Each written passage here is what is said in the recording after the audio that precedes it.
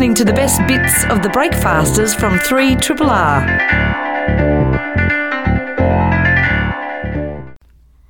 You are listening to the Breakfasters podcast for the week February 26th to March 2nd. Yes, we're in autumn already and it's disturbing. This week we spoke to Magda Szubanski. It's so funny because that's exactly how Jeff said her name as well. It was. It's a hard name to pronounce. It is. You'd think we'd know it by now. She's a legend of Australian TV. And it was really cool having her come in. We had a big, long chat about things. We also, we had our usual Trauma Tuesday segment, and this one was particularly traumatic for me. It may involve maggots. Yes. Gross. We also, we talked about going to see Neil Finn and something very special that happened at the Zoo Twilight show that he did. Very romantic. And also had a bit of a chat about just the small things in life that make your life better. Yeah, we had an interview with writer and all-round good guy Cory Doctorow about his novel Walkaway and about how writers can get paid. And we talked to Anthony Lowenstein about his new film, Disaster Capitalism.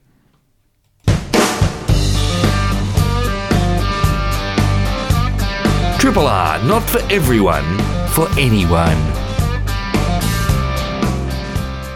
You're tuned to Breakfasters here on Triple R with Jeff, Geraldine and Sarah. The Barbecue is a new Australian film starring a huge cast, including Shane Jacobson, Julia Zemira and Triple R's own John Van Goes.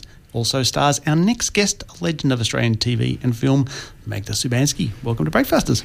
Thank you for having me. Lovely to be here. This is a very topical film for Triple R, given that we've just had our own barbecue day on the weekend. What attracted you to this movie?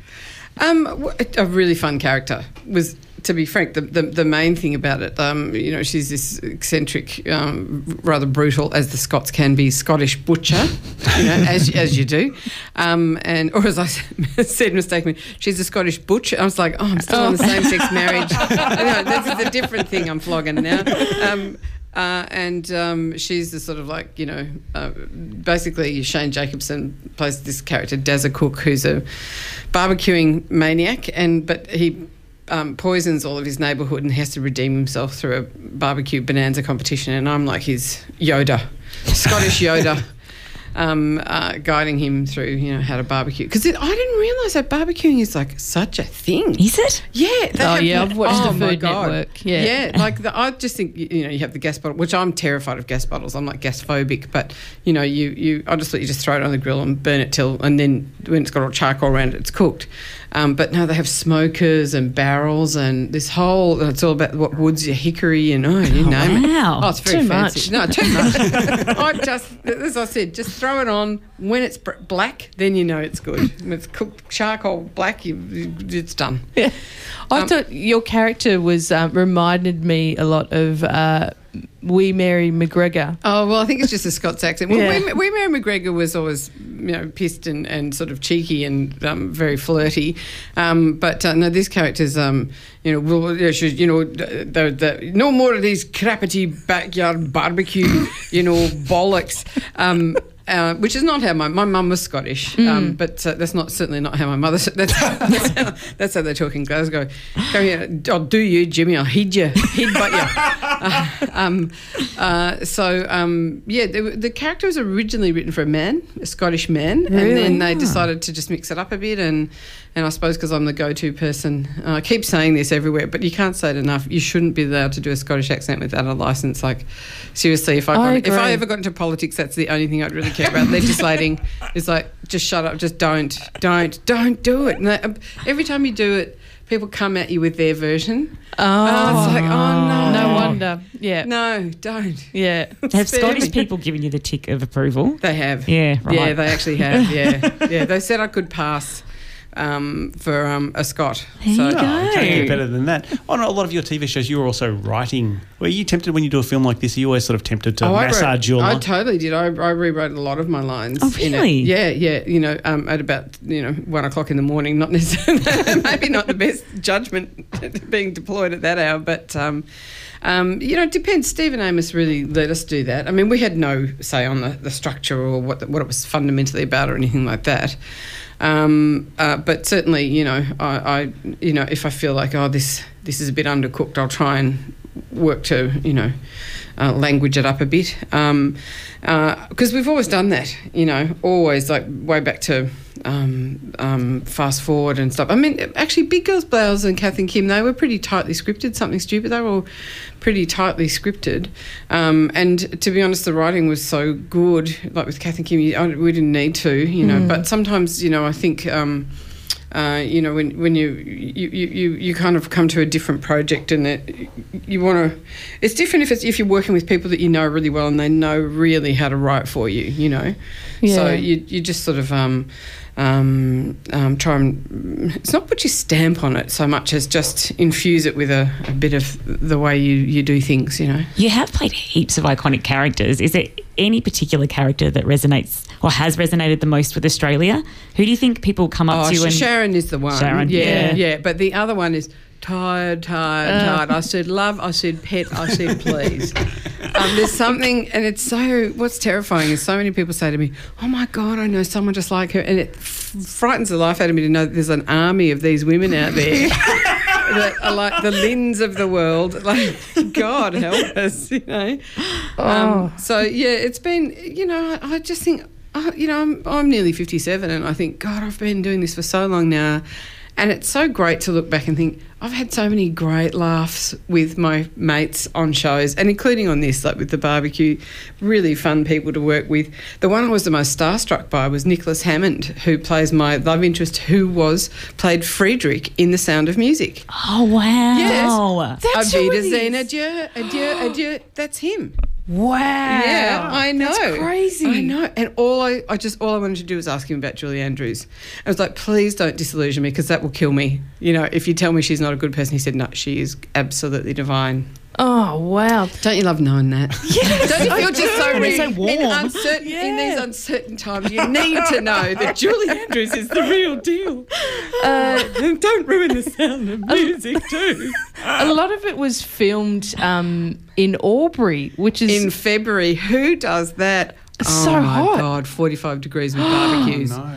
Oh, That's crazy. I grew up in Albury and it was crazy watching it and you went, that's my high school. Oh, really? Yeah. Right, yeah. I loved it. Yeah, no, it was fun. It's fun it's really, there's a particular sort of energy that you get when you're filming in a small town and the town are really behind it and really excited about they it. would have been because the world premiere was in Albury. I couldn't make it, unfortunately, but everyone said it just went off. I mean, it's a real look. I don't know that the critics are going to love this film. It's a very mainstream, amiable.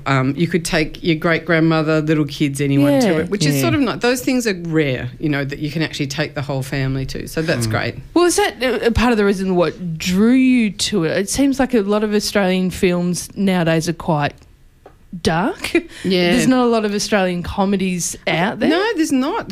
And kudos to the producers for getting this together. Like, it's not easy to get Australian comedies up. There's really not a lot made. And so, I mean, there's not a lot of things that come my way that, there's just not a lot of things that come my way generally. In terms of comedy, there really isn't. And I thought good on them for getting this together. And I like the fact that it's just a broad, sort of general, sort of inclusive, accessible. open, accessible. Yeah. I like that. So, and hopefully it will work too because, the industry needs sort of mainstream successes. It's going out on a lot of screens, which is great. Yeah. That's a vote of confidence from the distributors. So, because they don't do that if they don't think the film's got legs. Yeah. I mean, can we go back looking at, like, when you did Big Girls Blouse, that... I'm such a big fan. Loved that show so much. Oh, that's the connoisseurs one is Big Girls Blouse. Thank you. Kath and Kim basically raided the wardrobe, the closet of Big Girls but Blouse. It just took everything from. Yeah. I mean, Big Girls Blouse is part of the reason why I'm a comedian now. But it only had one season. Well, because we're on a commercial network, so much of it is about where you get slotted in the schedule and what you're up against. And we were up against the first season of ER. We just got slammed, and we had a show before us where the ratings because it was half-hour slots. And so the first half hour was the ratings just had dived, and we just couldn't pull them back up again. And so, we would have loved to have done more, but it really, in a way, it served its purpose for us because that was the birth of us as, you know, creator, writers, producers, you know. And it was amazing. We thought that, you know, we were just a bunch of friends. We were all feminists, but it wasn't like part of a feminist agenda, you know. Yes. As Judith Lucy says, as soon as you have more than one woman on the stage, it's like you're plotting the feminist revolution. Yes. And this was in the 90s, and the resistance from male journalists when we go on radio shows and stuff was like, oh, we were shocked. How so? Like, what would they do? Oh, like, so they're really defensive. Oh, so you're going to be doing jokes about men and all that sort of stuff. Like, no, couldn't even be anything more boring. No, that's not what we're going to be doing at all. And we were really thrilled that at the end, the largest audience was men 18 to 39. So it just sort of proved them wrong, all these preconceptions that people had. It was, you know, I still love watching that show, and that and Something Stupid. I think there are things that really, in both of those shows, really stand the test of time. In 2015, you published your book Reckoning, which has, I just think, an amazing first line. If you had met my father, you would never, not for an instant, have thought he was an assassin. Who would not want to read that story? I know, I did. That was actually came a few pages later, and the editor put that up the front, and I kind of balked because I just sort of thought, oh, that feels a bit sensationalising. And then it was interesting. I read it out to the family to get their response. And when my nephew said, yeah, I'd read that book, I went, done. Oh, you know, because that's what you want. You want to, because it's about intergenerational trauma and I just think I was hoping that there would be important messages there, and you know, you got to sugarcoat the pill. Well, that's not exactly sugarcoating that line, is it? Shoving it down their throats. Well, it is an intriguing line. It's a bit of a ball terror of an opening line, that one. It's sort of, I feel like if I ever write anything again, the pressure's on. Like, how could I ever beat that? But it's true. I mean, he was. So, you know, that flowed from the truth. So. Oh, that's all right. I was going to say, you've kind of been non-stop, as you were saying, off air since last year. Yeah. You became somewhat of a spokesperson for same-sex marriage, yeah, and which was amazing, and it made such a huge difference for a lot of us. How are you feeling now, though? Now that that's all kind of happened, are you exhausted? I'm really, really tired. Yeah. It was really. I was fine through it. I mean, my mum died right in the middle of all that. It was really. Jesus. Yeah, it was really, like, literally. I did the first interview. Between the first interview, like a couple of interviews, and then a week later my mother, you know, I mean, so I took time off after that to be at her bedside. She took a week to die, you know, and then it was like just straight back in doing Q&A and preparing for that and everything. So I think it's all hitting me now, to be really honest. I'm sort of staggering around at the moment. But it was such a... Like, this Mardi Gras this year is just... It's going to go off because it's the 40th anniversary. It's, you know, we're all equal now, equal citizens. There's nothing... You know, under the law, there is nothing that discriminates against us. Share is going to be there. You know, it's just going to go off. So it was scary, and it was both an honour and a scary sort of burden in some ways, in that you feel really, not a burden, that's not the right word, but you feel a responsibility. Yeah. You feel this huge responsibility because I just have a very keen sense of how terrible, I think we all do. Had it been a no, it would have just been dire, because it would have led to it would have encouraged all those people like Tony Abbott to push through all sorts of conservative agendas. You know, that would have been just the pointy edge of the wedge. So yeah, thin it edge was of the hard wedge. to. I guess you had to be there to put on a positive face with it every day, Yeah. and you know, as a gay person, I think a lot of my, you know, gay friends and stuff, we were all so fearful.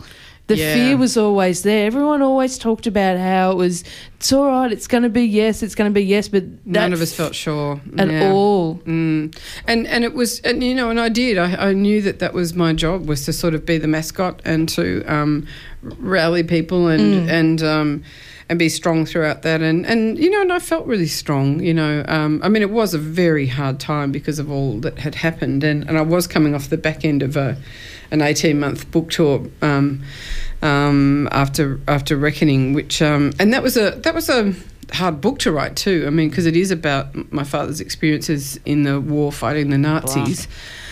you know. Yeah. So it's been this really chunky sort of few years, but in another way, it's been the most exhilarating, beautiful time of my life. Like, I feel like I'm really, really who I am now, very much. I feel very aligned with my values, Yeah. And not that I haven't been, but I feel in the past, but I feel like super aligned now. Yeah, I get it. Yeah. I thought you did a terrific job, and it made a huge difference to me. Oh, especially, thanks. Look, I was amazed. So every time I see my friends, like, sometimes ones I haven't seen for a while, or just people in the street, they come up to me, and they're people who've been out for decades, and they feel really comfortable in their skins, and they didn't feel they hadn't felt sort of prejudice or discrimination, some of them thought, until that moment. And I was amazed that people, well, the older ones had, certainly, but they said, I was so surprised how much this rattled me.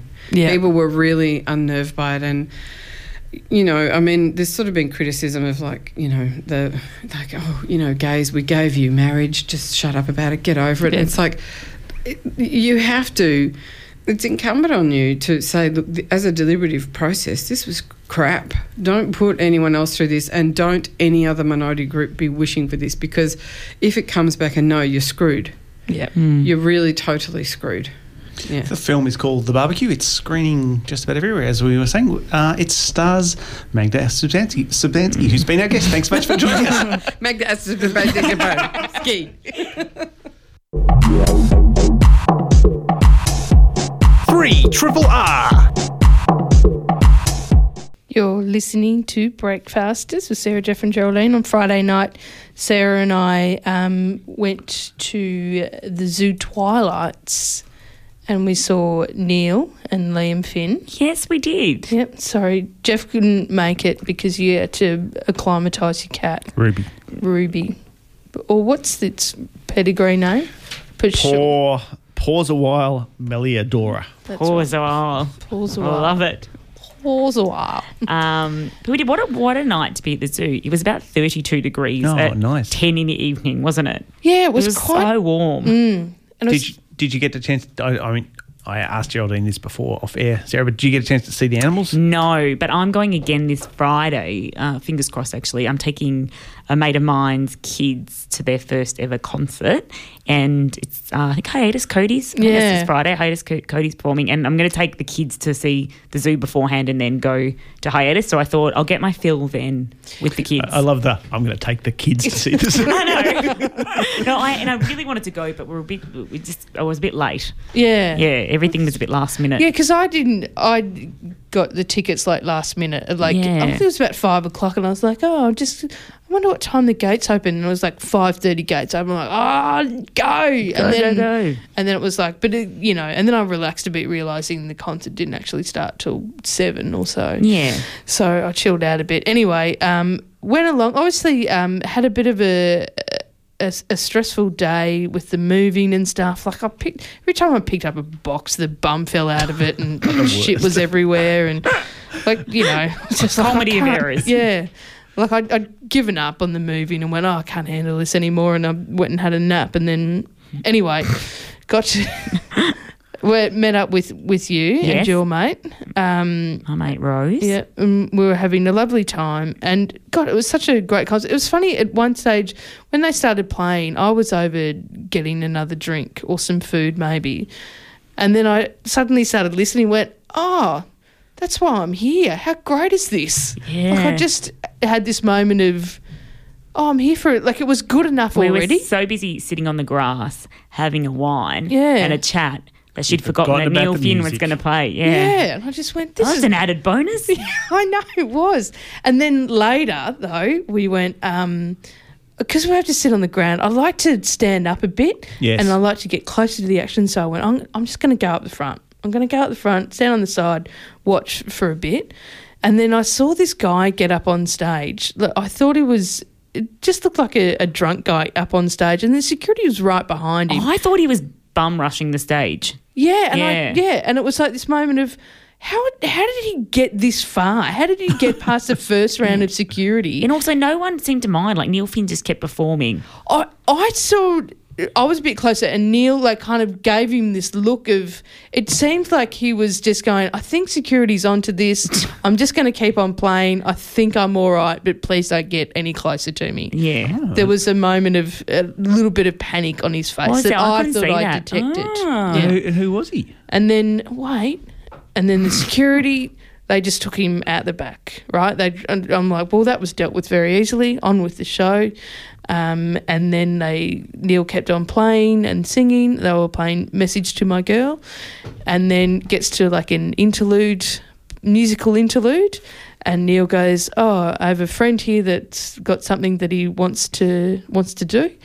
Wants to do or say or something. He wants to say. He's got a few words. That's it. So he comes up to the drunk guy comes back out. I'm like, oh, hello. He's drunk guy. He's letting again. drunk guy say something. Yeah. What could go wrong? And I'll just hand the microphone to a local drunk. Yeah. But he gets on the mic and I'm like, is he going to sing? I thought he was going to, be special guest vocalist. Oh, I thought he was going to say, I've lost my kid or something. Do you know what I mean? Like, Edward, if you're out there. Oh, I'd like another drink. Yeah. Anyway, he gets up and he says, I can't remember what name it was, but let's just say it was Becky. He just went, Becky, I've been in love with you since the 11th grade. Oh, no. I love you so much, and I just want you to be my girl. Will you marry me? It was a proposal. Yeah, and I bawled, and then I looked out into the crowd because everyone's like, where is she? Right, and and then there's some other random woman getting up, walking about. I'm like, don't do that now. Sit down. This is not about you. Sit down. And then they're all looking for the woman that he proposed and there was a moment where everyone went, oh my God, she's not coming up. Yeah, like it took a while for there to be a response. Yeah, and even Neil said, did she say yes? And he's like looking at her and going, I don't know. And then he's like said, baby, put both hands in the air if it's a yes. And then you see this woman running through the crowd with both hands in the air. It was and we're really nice. Yeah, she did it. And then she gets on stage. And then when she got up on stage, because I'm crying so much, I went, oh no, Sarah's on her own, because your mate had to go to the bathroom or whatever. She missed the whole thing. And then so I'm like, Sarah's on her own. She can't handle this on her own. I've got to go. And then I came and found you. And, of course, you're crying. You're going, oh, I can't believe I'm crying. I'm like, that's why I'm here, because I'm crying as well. I knew you wouldn't be alone. It was a big cry moment, but it was lovely. Oh, so did she get up on stage as well? Yeah, although he kind of picked her up. I think maybe he had a couple of drinks, and he kind of picked her up and whizzed her around and grabbed her butt or something. She was trying to pull her skirt down. You know when you're like, oh, put her down. Yeah. It was a bit uncomfortable. Give her some modesty. Yeah. Oh, okay. So they didn't say anything though. They didn't. No, she said yes. Yeah, right. Yeah. And then he got down on his knee, and it was beautiful. It was really lovely. And then apparently she landed one on Neil as she walked out. Yeah. I didn't see. Someone else mentioned that was there. I just walked past and one before she's locked in for life. Yeah. Do you think you'd sort of feel you'd have to say yes, wouldn't you? Well, we discussed this as well afterwards. You would absolutely have to say yes. And then afterwards you say, look, I just said that because there was all these people. Oh, how terrible. This is why I'm not a fan of public proposals, but she was an enthusiastic yes. And he must have had a vibe. Like, you're not going to get up and just stop do it a if you whole thought gig. it was 50-50. Yeah. I also wonder how often Neil Finn gets asked for someone to do that at his shows, because their songs are so emotional. Like, I cried so much during that set. Yeah. It was quite beyond. And I thought he must be so like, oh, whatever. Maybe Here's that's another why one. he wasn't worried when he saw the guy coming up on stage. He thought, here we go. It's that time of the gig. Oh, another proposal. Yeah, maybe. 3 triple. You're listening to Breakfasters. It's Tuesday, 6:15, which means it's time for Trauma Tuesday, where we just talk about our traumas that have happened in our lives in the past week. Yes, we do. Big or small? Yeah, big or small. It feels like I've had mostly small. a lot of, they're all small. A lot of traumas this week. Like there's the moving. Moving is That's a massive trauma. Do you know, someone said to me that it is the number one most stressful thing that you can do in life. Voted number one for most stress. Yeah. More than a divorce or death. Yeah. I don't think that's true. More stressful. I don't think that's true. That's what the people voted. Someone told me it has to be true.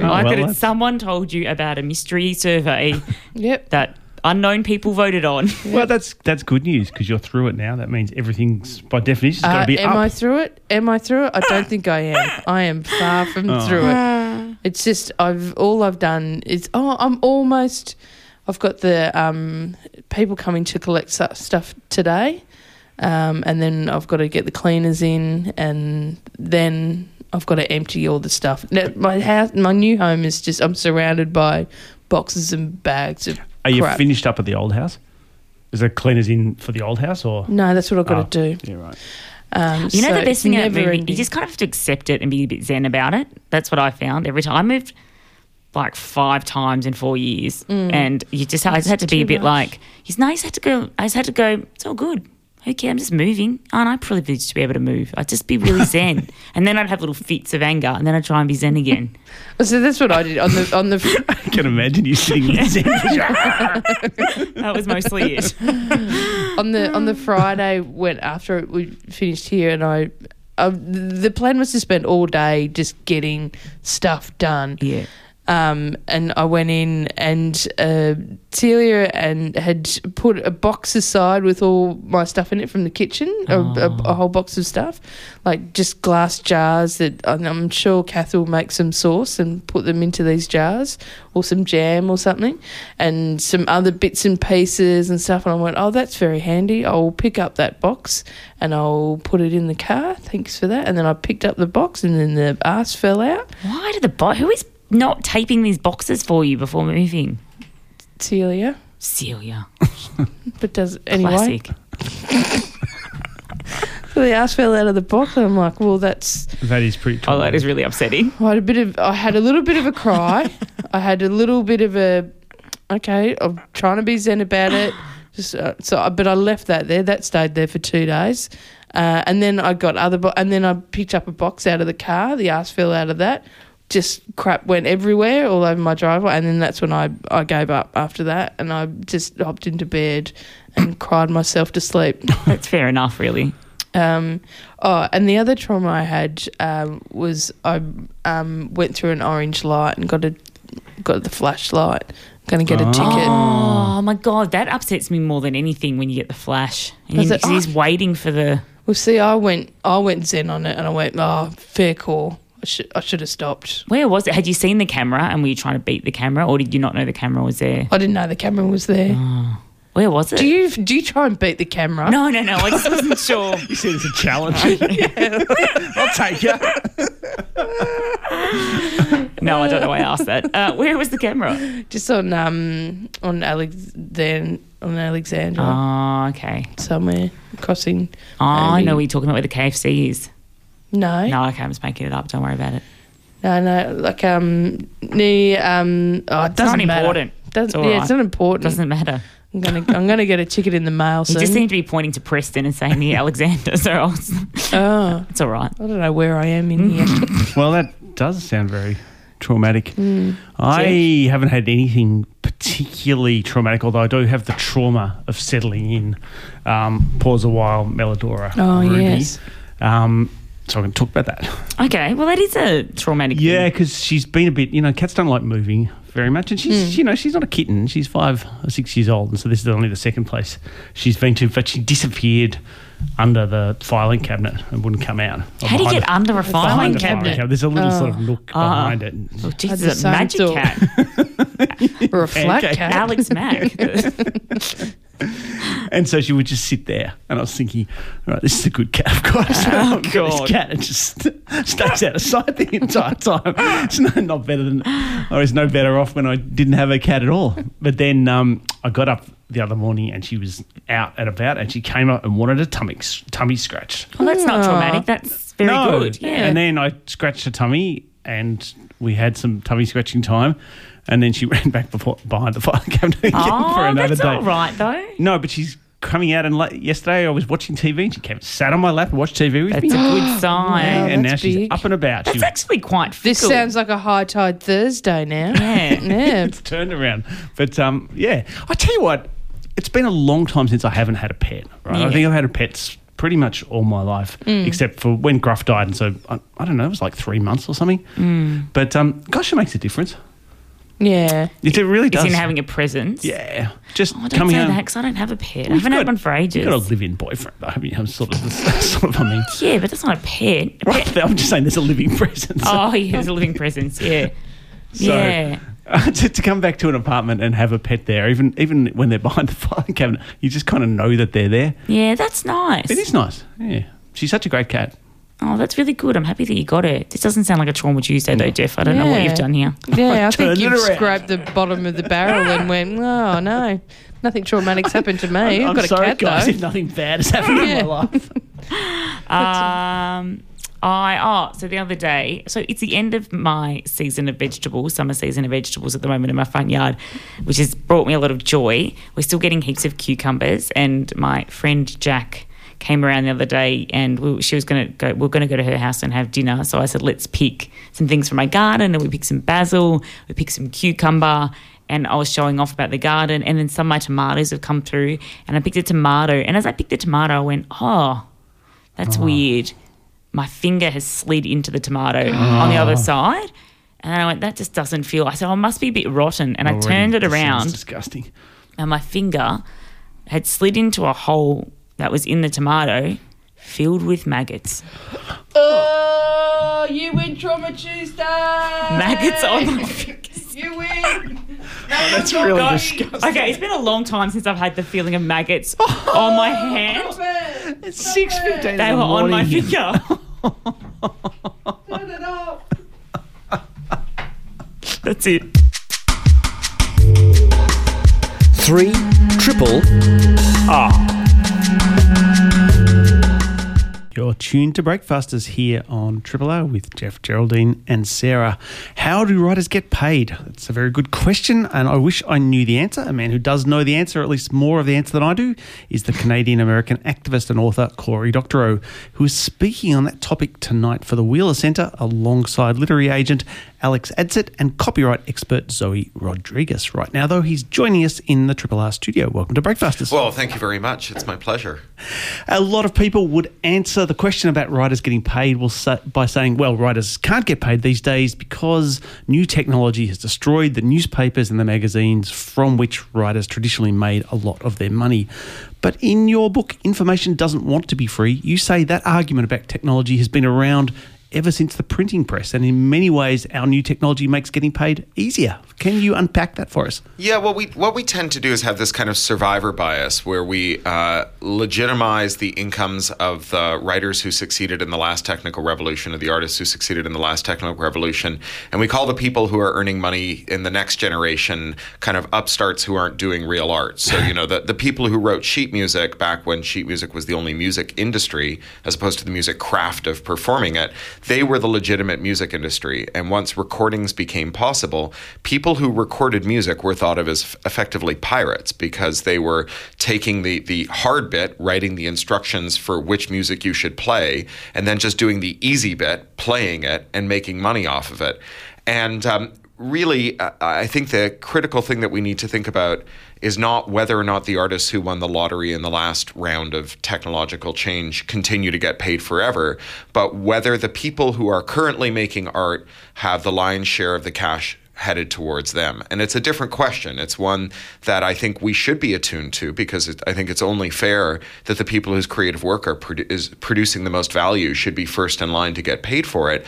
But if our focus is on making sure that last year's successful artists continue to be successful next year, we not only strangle those new people, but we also, because those artists tend to be most closely aligned with the industries that supported them, we mostly end up lining the pockets of the industries that are their bosses and not the artists themselves. The last figures I saw for the average earnings of Australian writers was pretty dire. I can't remember the exact figure, but it was the sort of numbers you couldn't feed a dog on. Is that the same everywhere? Are writers overseas also earning very small amounts? And if so, what is it that we can do about it? think a lot depends on who you count as a writer. So averages are incredibly misleading numbers. If you were to add up everybody who ever made 2 cents a word on a science fiction story writing for Hugo Gernsback in 1937, and then divide by the total incomes they made over their lives, you'd find some pretty dismal numbers. What we tend to do is take a small number of people who define themselves as professional writers and then divide it by that small number and come up with a very big number.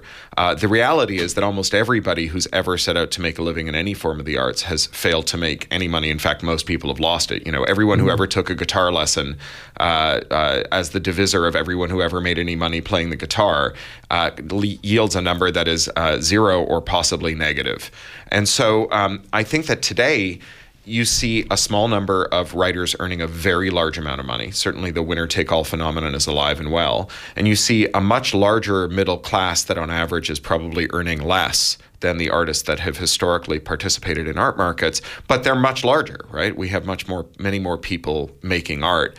And I think that, if you think of copyright as cultural policy, its objective can't be to ensure that any given creative work is maximally profitable. Its objective should be that to ensure that the largest number of people produce the most diverse pool of works to serve the largest and most diverse audience. That a film policy that produced $1 billion movie every year is a lot less significant and a lot less successful than a film policy that produces thousands of movies that in aggregate might earn less than that one very successful movie.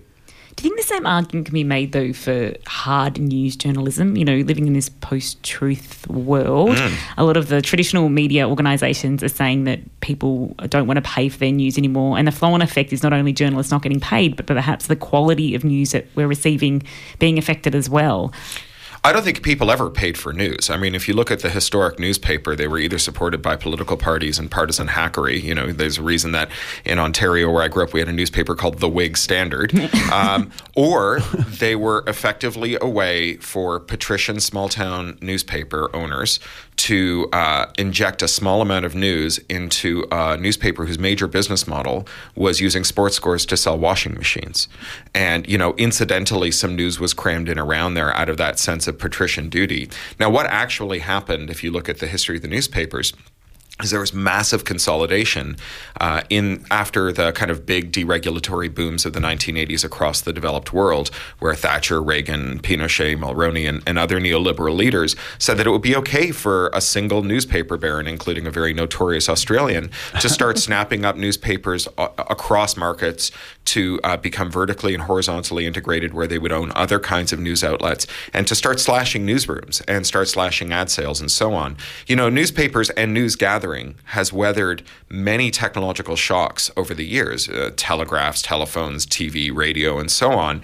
And at each turn, there was real significant problems that they had to contend with. The difference in the internet era is that they went into it with no money in their coffers because they had been cashed out by vulture capitalists who had bought them up, asset stripped them, taken all of their hard capital and turned it into things that they were leasing back. So, those giant buildings that they owned in the CBD of major cities were sold off and then leased back. So they were then vulnerable to shocks in rent hikes and so on.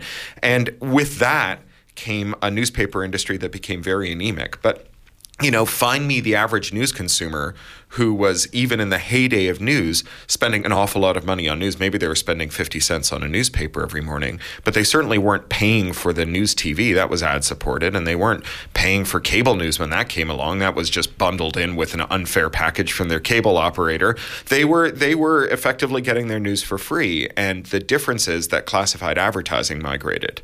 Not that people's willingness to pay for news changed. Well, what do you think the model is going forward, though? Because you still have places like the New York Times, which people would consider to be, fairly legitimate, asking for your money every time you go to their site because they say that's the only way that they can give you the stories that we're used to receiving. Well, I mean, I think that the New York Times is kind of a mixed bag. I like many people, watch them make the case for the Iraq War with utter credulity and cover up torture and so on. So, if our case is that the New York Times deserves to exist because they're an unmitigated force for good, that's a hard case to make. Yeah. They're kind of a mixed bag, as are most news outlets. I think that the New York Times is so far actually doing reasonably well. They found a pivot that seems to be working for them for now. I would be surprised if it worked forever because technology is going to continue to change markets. But if we want to make sure that there is room for an independent news world in the future, we could do well by starting to break up large vertically and horizontally integrated multinationals and turn them into smaller, more nimble firms that are able to be more responsive to local needs. I think that where we've had that's actually worked reasonably well. There's a corollary in bookselling where the only chain bookseller that has managed to do very well in the world that I know of in the post-internet era is Waterstones in the UK, where they broke up the central office, and they turned each of those effectively into an independently managed bookstore. So they no longer have national co-op advertising. They no longer have national buyers. Every store manager runs it like an independent store, and they've been spoiled for choice for great bookselling talent because all the independent stores have shut down. And so they have these amazing booksellers who run these things like a local store. All of the shops that tried to run their national business in this kind of fiduciary duty model where any penny spent on anything that didn't immediately realize a profit was a penny stolen from their shareholders, those stores all failed. And I think you're seeing the same with news gathering. You're seeing the same with other kinds of media. I think that we can tinker in the margins with subsidies for industries that we value, cultural industries, news gathering, and so on. And we should, because we need to keep those alive while we wait for a more structural solution. But it seems increasingly obvious that the structural solution to these problems is to have effective, regulated, non-monopolistic practices in those markets, as well as an enormous amount of public support for the kind of media we like. I mean, maybe it's in bad odor to talk about the ABC when we're in Triple R, but it sure is. But No. I grew up with the CBC. I then moved to the UK and lived with the BBC, and now I live in the land of NPR. And NPR is pretty anemic relative to the rest of them, and it has to do with the size of the public subsidy. Public media isn't an automatic, unalloyed good. We've seen how in Hungary and other rising autocracies, public media can be turned to negative purposes. But at the same time, the arts are not a rational activity, right? People do not go into the arts, and they never have gone into the arts with a rational expectation of return. And so public subsidy for the arts produces really vibrant cultural sectors. You've been associated with Boing Boing for a long time. It began as a zine back in 1988 and then developed into a massively successful blog. But blog culture, though, has been challenged by the rise of social media, which, of course, is much more tightly controlled. How has Boing Boing coped with that, and what lessons are there for the role of creative people in the social media era? So I think that as with many commercial activities or many activities in your life, the trick is to not kid yourself. So when we've got it right, we have used Facebook and other social media as a means of trying to promote ourselves without kidding ourselves that Facebook was our friend, had our best interests at heart, or wanted anything other than our total destruction. And where we've got it wrong is when we've sort of kidded ourselves, because, these firms, they make overtures to successful websites all the time and offer you all kinds of deals. Everyone saw the so-called pivot to video in the last year, where all these media companies spent fortunes trying to produce videos because that's what Facebook had decided they wanted. And it turned out to be, the folly of a single executive at Facebook who lost power in a palace coup. And, those billions are now being flushed down the toilet. So if you are aware that you've got into bed with an elephant that could roll over any moment, you can sometimes successfully get a good night's sleep. It's a hard bet. It's a hard bet, though, right? And ultimately, our future and the future of, I think, a fair world is in a federated internet where no firms control the lion's share, where anything can link to anything else, where enclosure is fought at every turn, and where in both the technological and regulatory sphere, we crack down on attempts to enclose the internet and ensure that anything can be linked to anything else. Yes, I'm interested that you say that, because the trends in the world sometimes seem to be particularly bleak on these subjects, that we're moving towards ever more control and ever more monopoly on the platforms that we use every day. But your latest novel, Walkaway, is a novel about the end of the world, but it's one that treats the end of the world almost as an opportunity rather than a disaster. And I'm interested in that optimism in what often seem quite bleak times at the moment. Yeah, Walk Away, I call it an optimistic disaster novel. And it's certainly not a novel that cheers for disaster. It's not disaster porn where you fantasize about how finally come the disaster, all the unnecessariate will be banished to the lowlands and we can take up residence in our feudal castles or anything.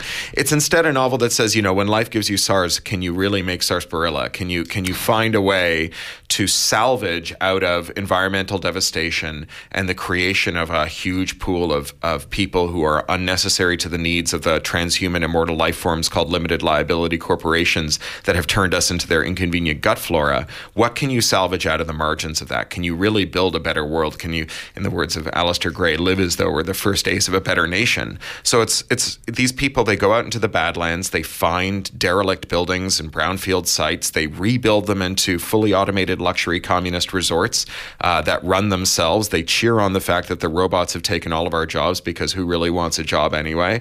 And they lead a life of bohemian leisure that goes along actually pretty well until the moment that scientists working for the ultra rich in what's left of the real world, what I call the default world, discover the practical immortality. And rather than being complicit in speciating the human race into immortal, godlike plutocrats and everyone else, they steal the fire of the gods, bring it to the 99%. And when the super rich realize they're going to have to spend all of the rest of time with us hanging around, that's when the cozy Bohemia is at its end and the Hellfire missiles come out. And it becomes an existential fight for the future of the human race. Sounds great. Oh, thank you. So it's mostly documentary. It's a good pitch.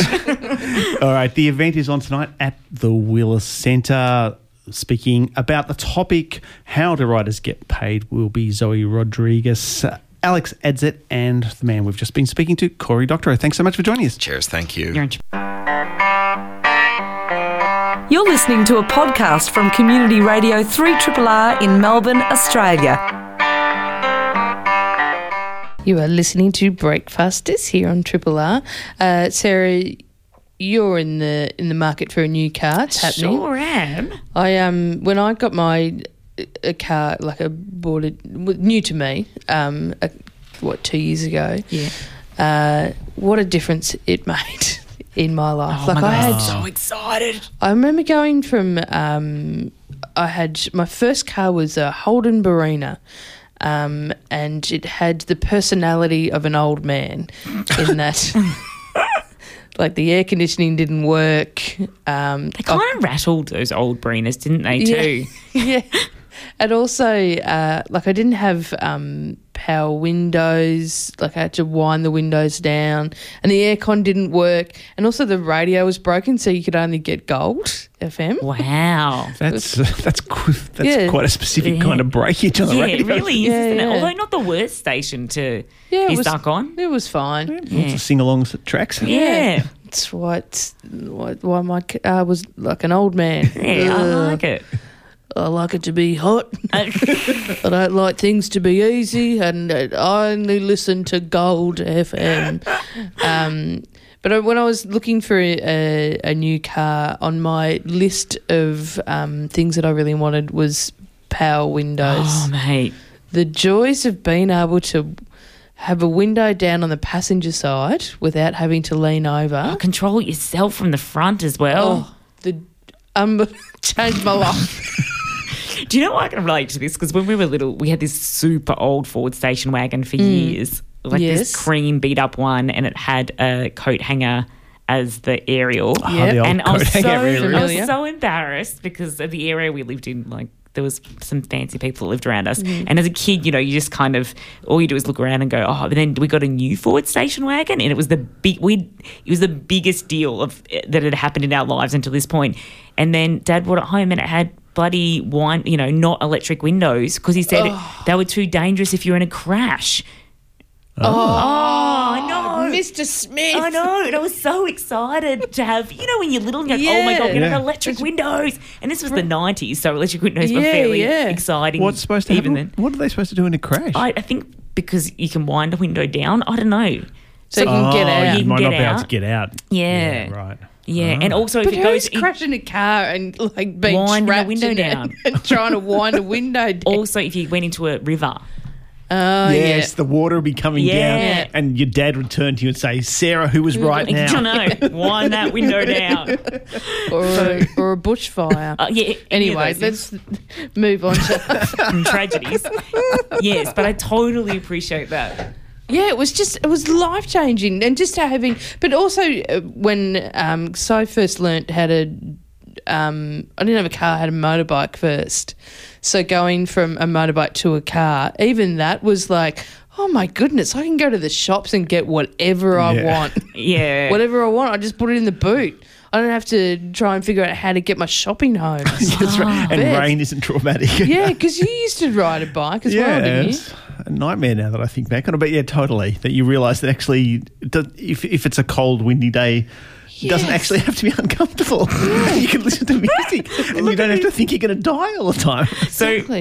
So my car at the moment, I don't have the lock. You know, where you lock, click a key. Oh, yeah, the auto. Yeah. Oh, and yes. because I wake up early in the mornings and stuff, I would like the peace of mind of being able to walk towards my car and go beep beep, or you know when you're in an underground car park and you get that weird vibe. Also, just the weird vibe you get worrying that someone's going to stalk you. I don't know. Like sometimes I just think, you know, you're walking around a dark car park, and I just like to be able to go beep beep, and it's a nice reassuring noise. You know, you can get straight in the car.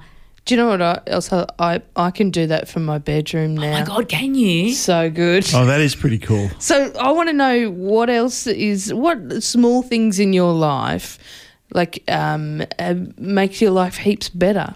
Like, for example, for me it was the power windows, changed my life. There's also getting a good mattress. Oh my God! Oh, changes my everything. life. I underestimated that until I got a new mattress. Yeah, but the problem is now I just want to sleep all the time. Yeah, that's fair. And there's one that goes along with that, which is getting really high quality sheets. Oh, yes, the thread fancy. count. Yeah. Do you know, I did I was talking to a friend about this one day, and he goes, "Oh, what's the point of having? What does this thread count mean? Like, what is sheets are sheets?"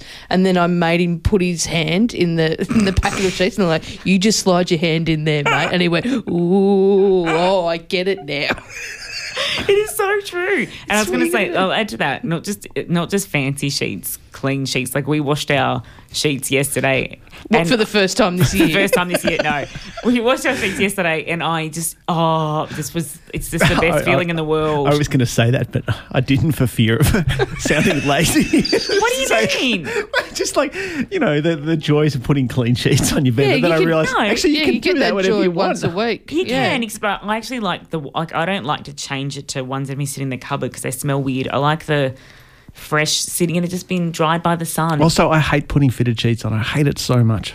Do you? I do, yeah. I come up with many excuses to not be the person who has to do that in our house. Yeah. Why? Well, see, you don't have a choice. Someone else. I can stare at the damn cat and say, "Look, we can wait as long as it takes. Put that sheet on." Or you could wait for Steph to come down from Sydney and be like, "Why are you here?" Yeah. Why do you hate the fitted sheet? What? Because you put one corner on and then you try and put the other corner on, and then it all it goes off, and then you're kneeling on the bed trying to pull down one corner, and you can't get the sheet all the way. Is your bed right tucked in the corner? Mine's in the corner. Yes, exactly that. So yes. you have that problem as well. Yes. Well, there's your problem right there. Move your bed from the wall. That'll change your life. I don't know if it's also for me when my coffee is absolutely perfect. So if someone serves me a coffee that's hot and strong, I could marry that person, because especially when it's my first coffee of the day and I just need it so badly. It's like a drug. I was going to say, I know. As the person responsible for bringing you coffee every morning. I know. You didn't make it, Jeff. So I was going to say, I really don't expect you to marry me. Yeah. Get over yourself, Jeff.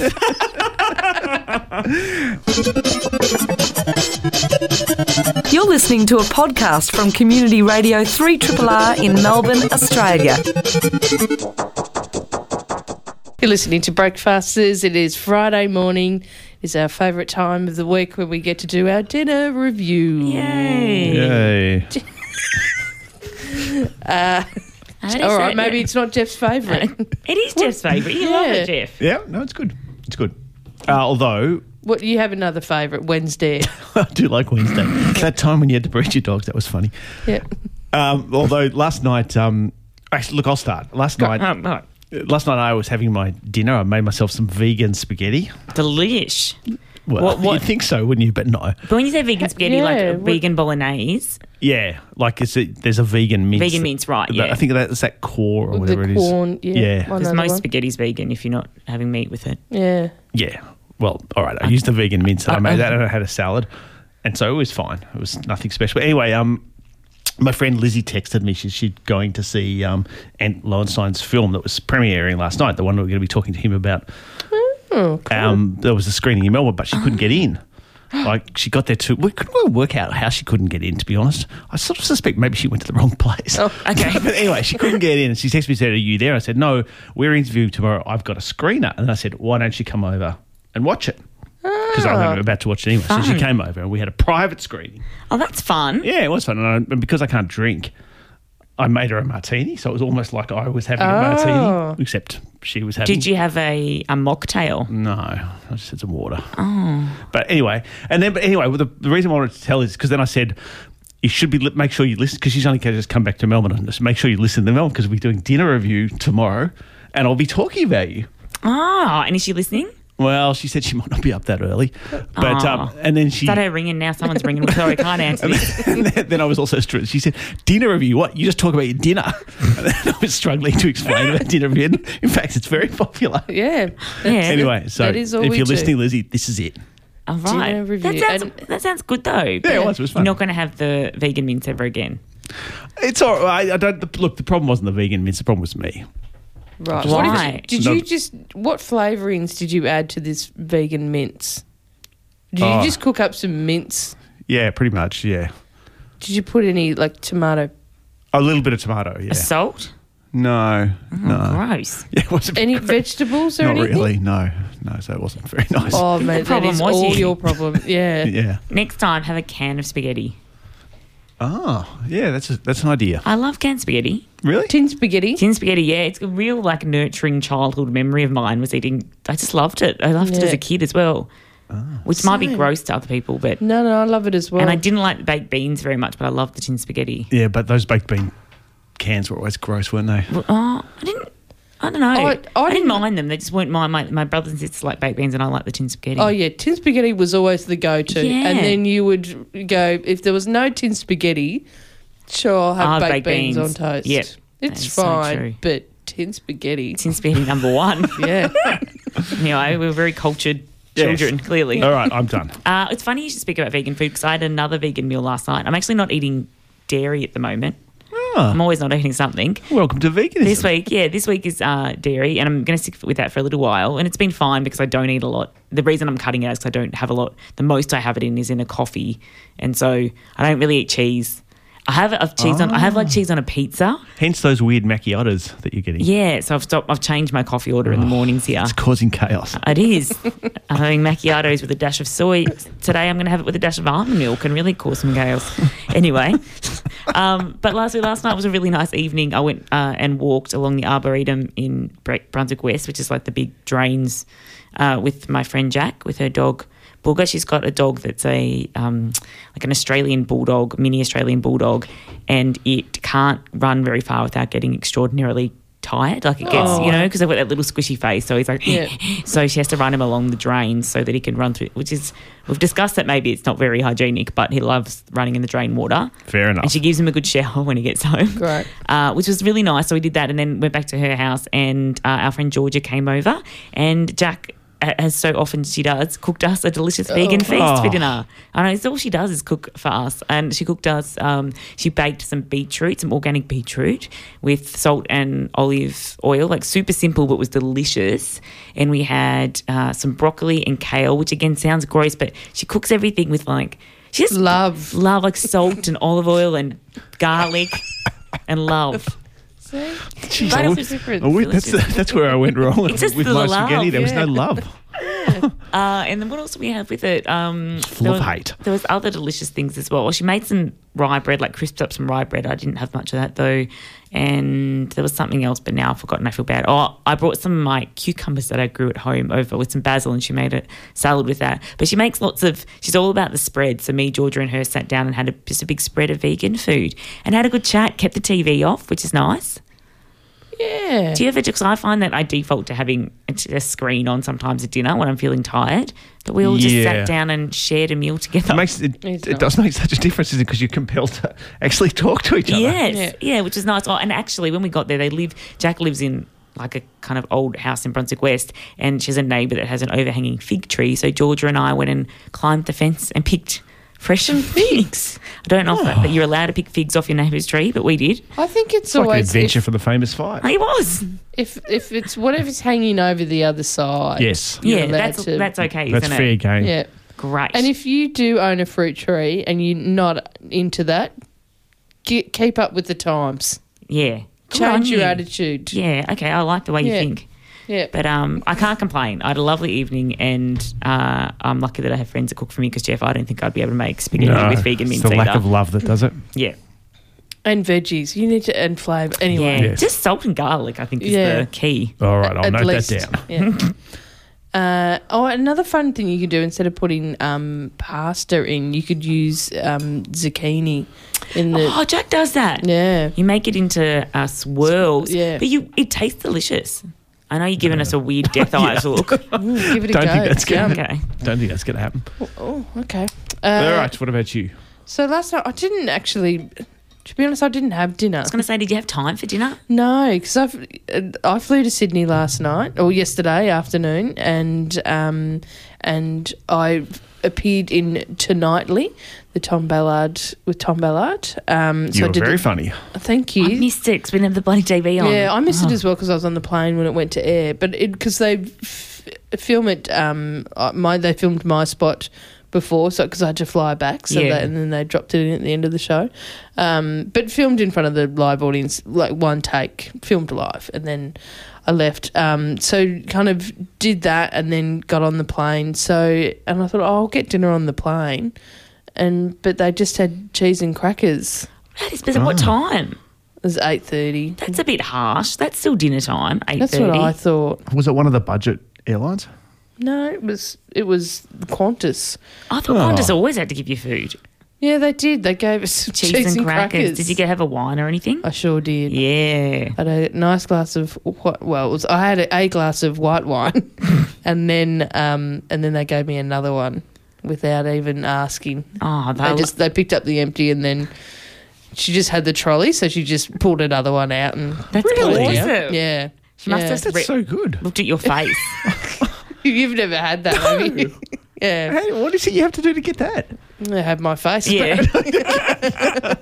No, I think you just if you sit up the back when they're just kind of they've done I was right up the back. Yeah. And they were just kind of about to put the trolley away. I don't know. It's happened to me a few times. Also, I can't make eye contact with them. Because you're a bit worried. Yeah, because I have to hold the plane up with my mind. Yeah, exactly. So. Yeah. I actually read anyway, I'll talk about that later. I read an interesting article about people who have to do that, Jeff. Yes. Oh, so you didn't have anything when you got home? No, because it was like 11 o'clock by the time I got home. That must have been a really long day. Before you shot, like before the gig itself, or were you too nervous? Yeah, too nervous. Had a big breakfast. Yeah, right. Went out for breakfast. Oh, nice. Because I suspected that it might be a long day. Yeah. So I had a big breakfast, and then when I got there, they were like, "Do you want anything to eat?" I'm like, "Oh, I'm too nervous and stuff to eat." Do they have food there? Like, is there like you see those film sets where there's like a buffet, something like that? No, not there because it's in studio and stuff. So those other places there'd be catering and stuff, but also it's like every night, and it's the ABC. Yeah, right. So there's no budget for food at the ABC. A few biscuits, Nescafe. Lovely. What a lovely dinner. Oh, thank you. You are listening to a podcast from Community Radio 3RRR FM in Melbourne, Australia. You're tuned to Breakfasters here on Triple R with Jeff, Geraldine and Sarah. Anthony Lowenstein is a journalist, commentator and writer responsible for many books, including a particularly good one called Left Turn, which he co-edited with me. Oh. But he's also now a filmmaker, having produced a documentary called Disaster Capitalism, accompanying his book of the same name. Welcome to Breakfasters, Anthony. Thanks for having me on. As I said, you've written a book called Disaster Capitalism, which is out through Verso, and now made a film of the same name. What exactly is disaster capitalism? I think the best way to summarise it would be people making money for misery. So the book idea, which I started about 6 years ago, and the film about the same time, was looking at people and corporations, mostly in developing countries, but also in the West, who are making money from people's misfortune. So that could be through the refugee crisis, it could be through aid in Haiti, the war in Afghanistan, places like that. And obviously people have been making money from misery for a long time. That's not inherently new. What is new, though, I think, is the scale of it, and often the multinational level of it. So in the film itself, we focus on 3 countries, Afghanistan, Haiti and Papua New Guinea.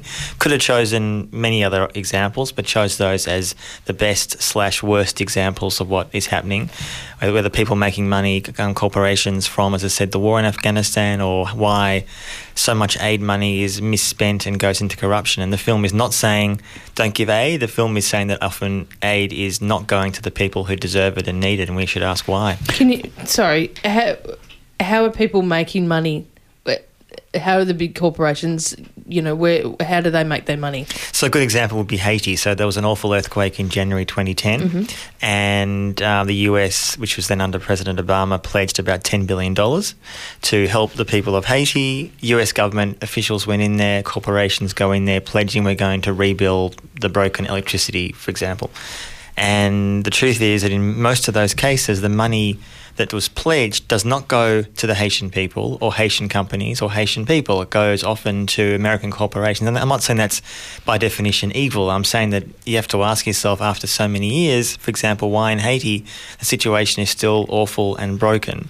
And too often I think the concept of aid, which is not fully understood, I think, in the West, is that when a disaster happens or a war happens, often the contracts that are given out to help people under the guise of helping people actually is going to, for example, in Haiti, US corporations who are flying in and flying out, not training locals, not actually helping locals. So when people leave, which they inevitably do, the Haitians ask, well, my life is still pretty terrible. Where is all this money going? And it's a massive industry. People make often money from misery, literally. There are some shocking statistics in the film. You point out that the US spent more money on aid reconstructing Afghanistan than it did reconstructing Europe after World War II. Yet Europe recovered from that devastating war surprisingly quickly, whereas, as you show in the footage in the film, Afghanistan seems to be just getting poorer and poorer. Afghanistan is a really interesting example, or an awful example, where obviously most people will remember that after 9/11 the US goes in October 2001 under the guise, I guess, of going after terrorism, destroying Al-Qaeda, trying to kill bin Laden, none of which they did. And in the euphoria of the war, initially the Taliban fell very quickly. They were pretty much a motley kind of bunch of guys, and the Americans, in inverted commas, won pretty quickly. But here we are 17 years later. It's the longest war in US history. The US has spent on reconstruction, so to speak, at least $120 billion. The war itself has cost at least $1 trillion. And there's almost a stalemate. The US can't really win, in inverted commas, but the Taliban militarily can't win either. But the reality now is that you have, and we show in the film, so many examples of US government and contracting attempts to rebuild infrastructure, and some of it has happened. I've been there twice in the last years. There are some new roads, there are schools, there are some girls who go to schools who didn't go before. I'm not going to say nothing has changed, but we focus there just briefly on the mineral sector. But most people don't realise that Afghanistan has got under the ground potentially up to $4 trillion of resources, copper, lithium, etc. And many US companies, not surprisingly, want to make money from that.